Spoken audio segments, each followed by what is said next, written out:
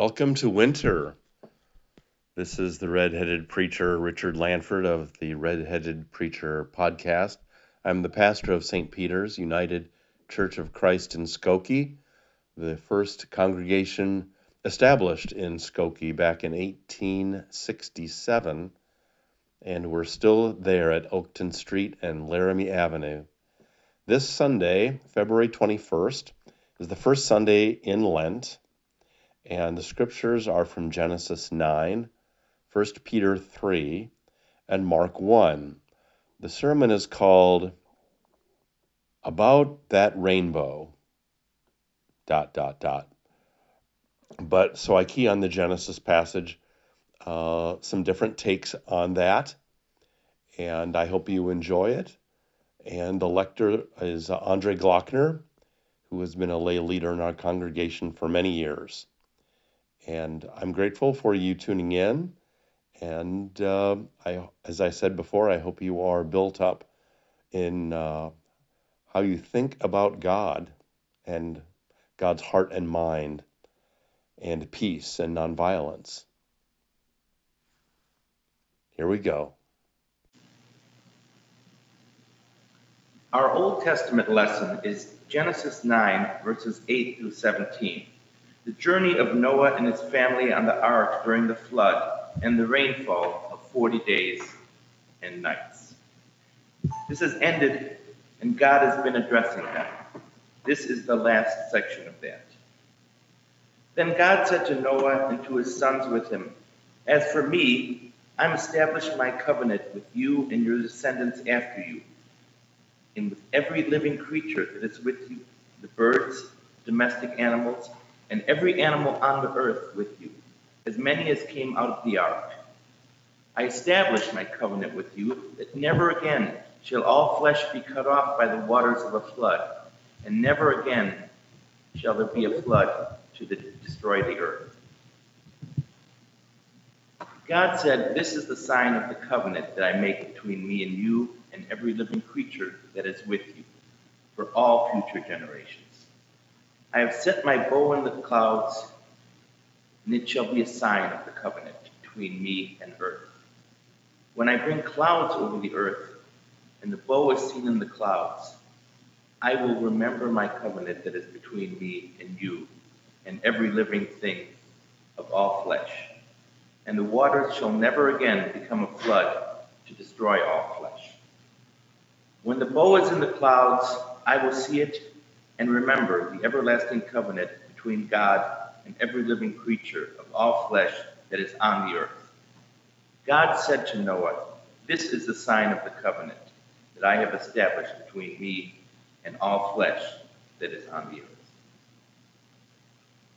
This ends the reading from Genesis. Our second reading is 1 Peter chapter 3, verses 8 through 22.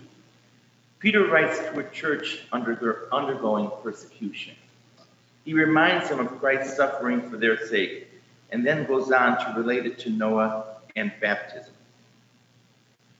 "For Christ also suffered for sins once for all, the righteousness to God, but made alive in the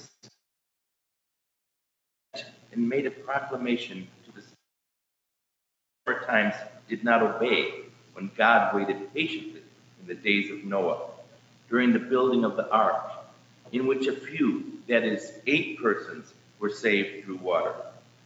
And baptism, which is prefigured, now saves you, not as a removal of dirt from the body, but as an appeal to God for good conscience, through the resurrection of Jesus Christ, who had gone into heaven and is at the right hand of God, with angels, authorities, and powers made subject to him." This ends the reading from 1 Peter. The Gospel reading for the first Sunday in Lent is Mark chapter 1, verses 9 through 15. Some of this reading we heard last month. Mark has already introduced John the Baptist and presented him as a fulfillment of prophecy. John has told his listeners that one was coming after him, who was much greater than John, and who would baptize them with the Holy Spirit. Our story picks up after that. In those days, Jesus came from Nazareth of Galilee and was baptized by John in the Jordan. And just as he was coming up out of the water, he saw the heavens torn apart and the Spirit descending like a dove on him. And a voice came from heaven, "You are my Son, the Beloved. With you I am well pleased." And the Spirit immediately drove him out into the wilderness. He was in the wilderness 40 days, tempted by Satan. And he was with the wild beasts, and the angels waited on him. Now after John was arrested, Jesus came to Galilee, proclaiming the good news of God, and saying, "The time is fulfilled, and the kingdom of God has come near. Repent, and believe in the good news." Here ends our reading of the gospel lesson and our scriptures readings for this morning's service. Thanks be to God for this, God's holy word. Several years ago, on vacation up in Spooner, my sister Pam and I rode inner tubes down the mighty Namakagon River. Near the end of the hours-long float, it rained, and then the sun came out. Look, as we got to the landing beach, there was a double rainbow. It was a little faint, but it was cool all the same. How often do you see a double rainbow? So special it is that Katy Perry recorded a song with that title about someone in her life who is that unique and evocative as she sings "A Double Rainbow is Hard to Find." Beth and I saw a regular rainbow from our back steps after a rain last June. So I grabbed my phone and took a couple pictures of it. Why are rainbows such a deal? Maybe to you, they're not. I think most of us get a little excited about them. Is it because we do not see them very often? Sure. They are pretty to see. True. But is it possible that our attraction to them also goes back, way back, to something primeval? For the rainbow is a sign of the first covenant between God and us, made completely by God as a gift to humankind and to creation for all time. I think, and I'm speaking for myself, too, that this covenant and its rainbow get short shrift when people talk about the Bible and covenants. We're much more familiar with Moses at Sinai with the Mosaic covenant of the law. And during Advent, some of our scriptures often have to do with what we call the Davidic covenant. That's the one where the Lord has promised to David that there will always be one of his line on the throne of Israel. This pledge was repeated by prophets over the years, and after the exile, the idea of a son of David and a delivering Messiah arose and got combined in some belief systems. Then, of course, Christians have the new covenant, as Jesus instituted at the Last Supper.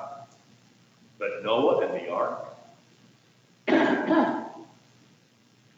And today, while we sit here continuing to wonder about the virus, vaccine availability, and mutations, along with lots of poverty and hunger, joblessness, carjackings, climate change, divisions within the world and nation, what does it matter? Well, it matters to me if this story were very different, leaving us with the God of the deists, a God who has not invested in nor intervened in any way in our lives and histories. Then, I think we are darn near hopeless and left to our human race's own very fallible and sometimes very wicked ways. How I approach life in those challenges, and I bet how you approach your lives while going through these challenges, is greatly shaped by what we believe about God, God's heart and mind.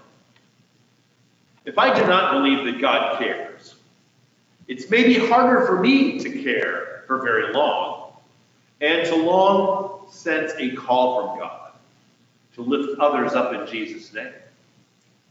I suggest that we love God because God first loved us. As 1 John teaches us, "Beloved, let us love one another, because love is from God. Everyone who loves is born of God and knows God."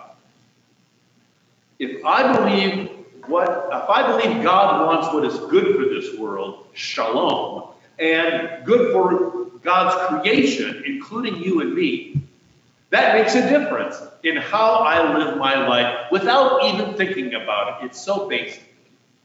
And I imagine you are a kindred spirit to that.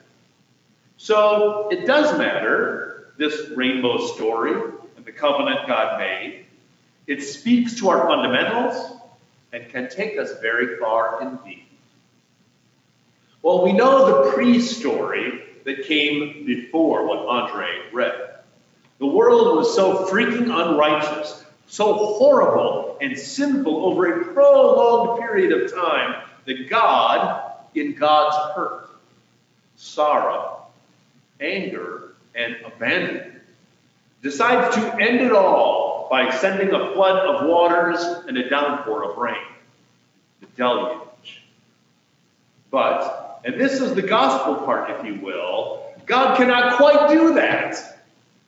Noah is righteous, notable as the only one listed. Let's spare him and his family. So the ark is built, and all the families of animals and of Noah, except of course the unicorn, get inside, and they ride it out.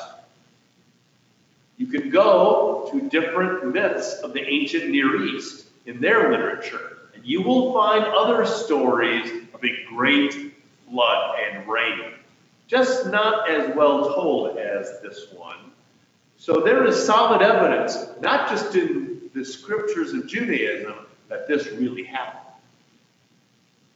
And after the devastation was total, while the waters swelled still on the earth, Genesis 8, verse 1 says, "But God remembered Noah."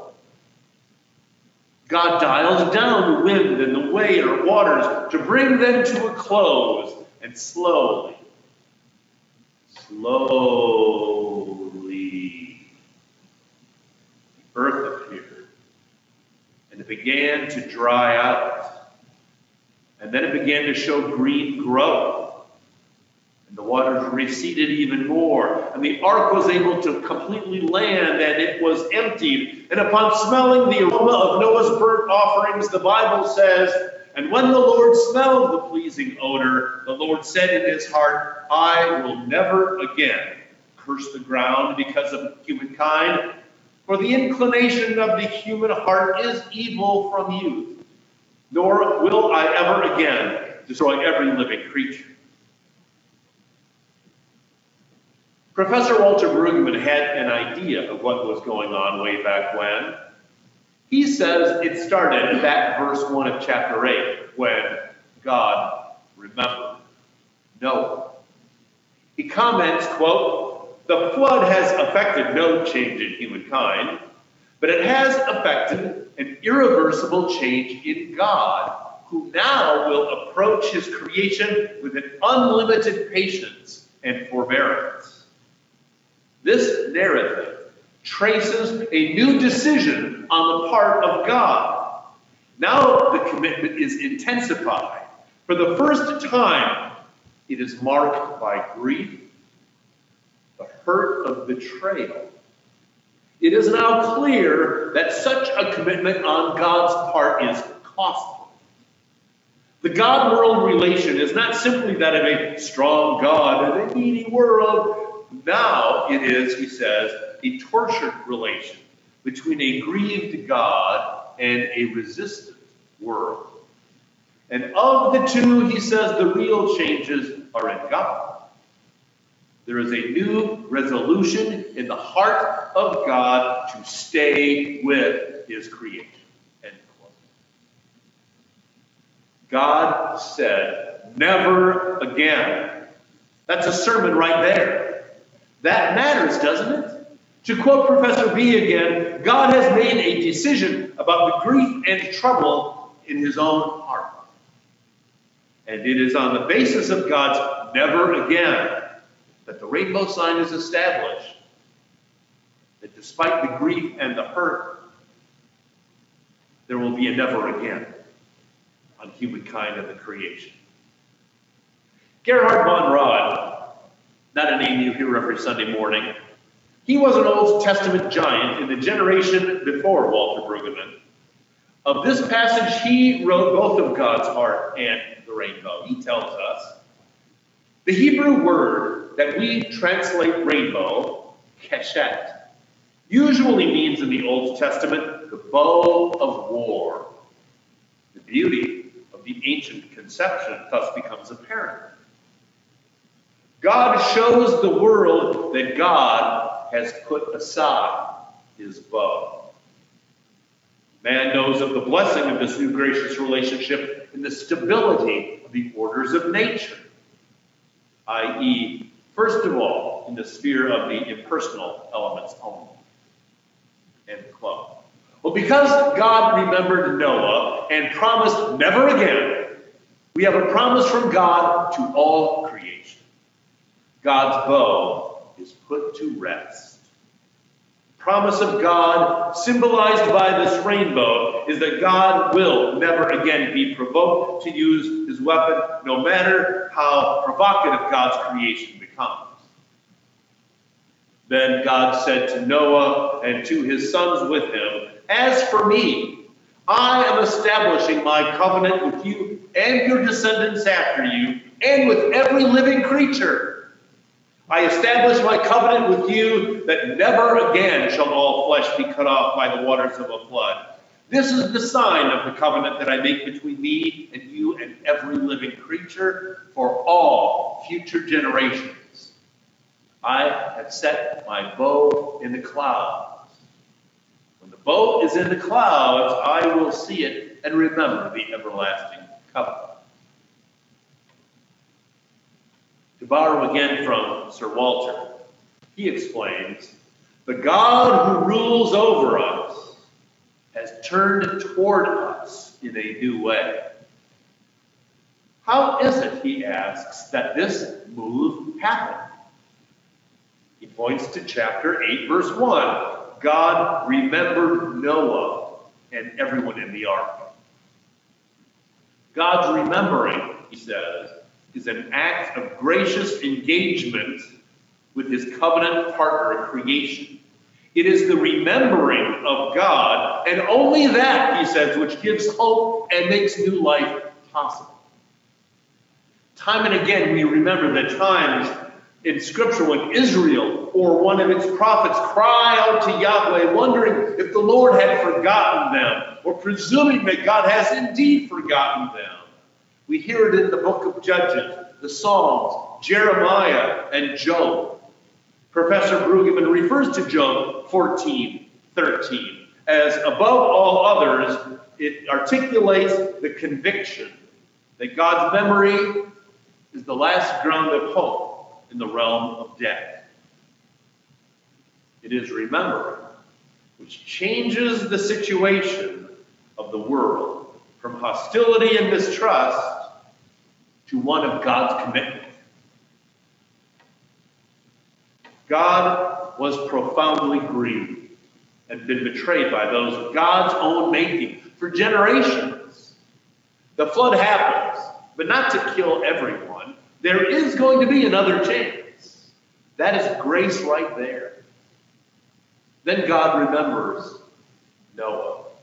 And that grace is the farthest possible thing from apathy, from hating, and from being petulant. Never again is the promise, and laying down, or in the sky after a rain, is the bow of promise of non-violence. It's great and essential for you and me to have some insights into the mind and heart of God, humans though we be. But is there anything else for us in this story? Does the rainbow hold more? Well, as you heard, and perhaps pictured. The cachette, or bow in the story, refers to a bow and arrow. It's from archery, the advanced military weapon of that era. Whereas Von Rad kind of qualified it a little, Bible scholar Nahum M. Sarna opines that always the word cachette designates a weapon of war.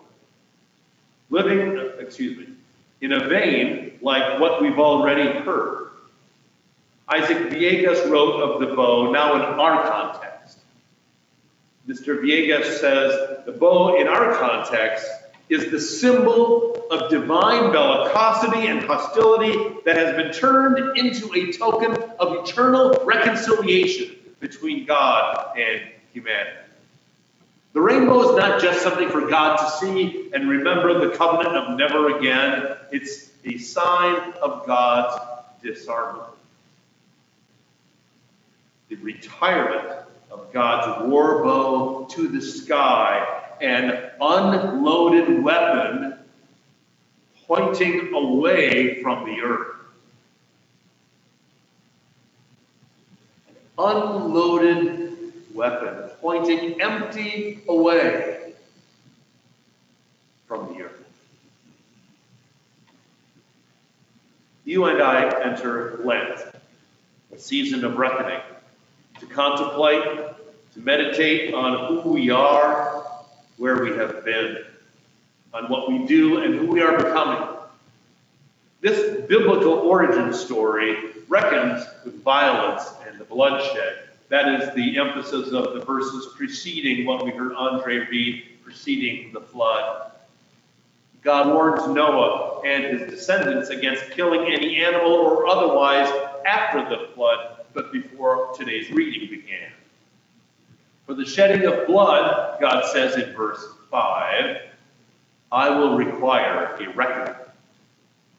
As Mr. Villegas of Sojourners magazine notes, central to these post-diluvian commandments, post-diluvian meaning after the flood, central to these post-diluvian commandments is the prohibition of killing, of spilling blood, because that vital fluid coursing through bodies belongs to God.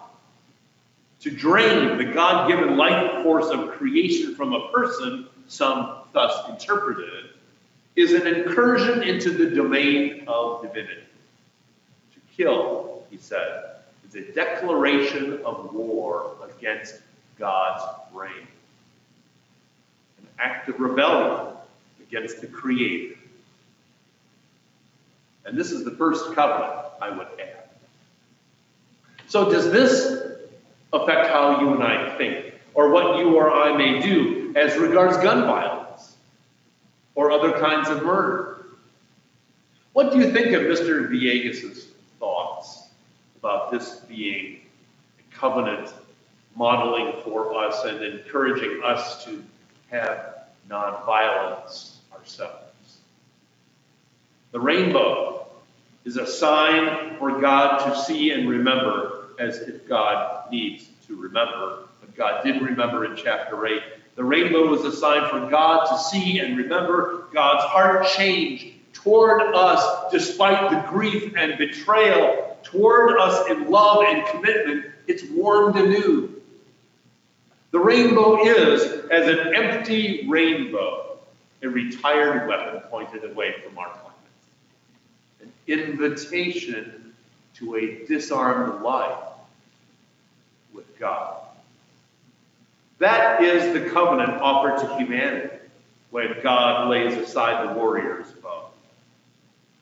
To live in God's renewed world does not require violence.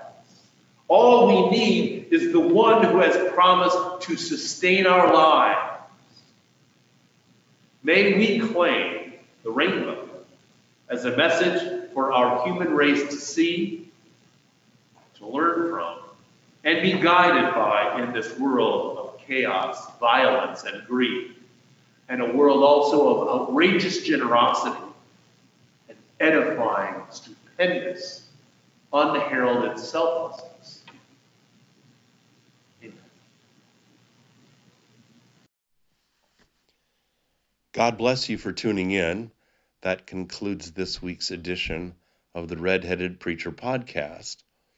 I think that the lectionary is going to have a series of the biblical covenants, because I'm pretty sure that next week, as far as the Hebrew Scriptures are concerned, we may find ourselves with Abram and Sarai and God's covenant with them. And so I think with the covenant with Noah and creation today, that was the start of what may be a little lectionary series about covenants. I can't promise that I'll be preaching on covenants because I just can't say in advance what I'm going to be preaching on, except I do follow the lectionary. And again, I thank you for tuning in. God bless you, and God bless your week. Amen.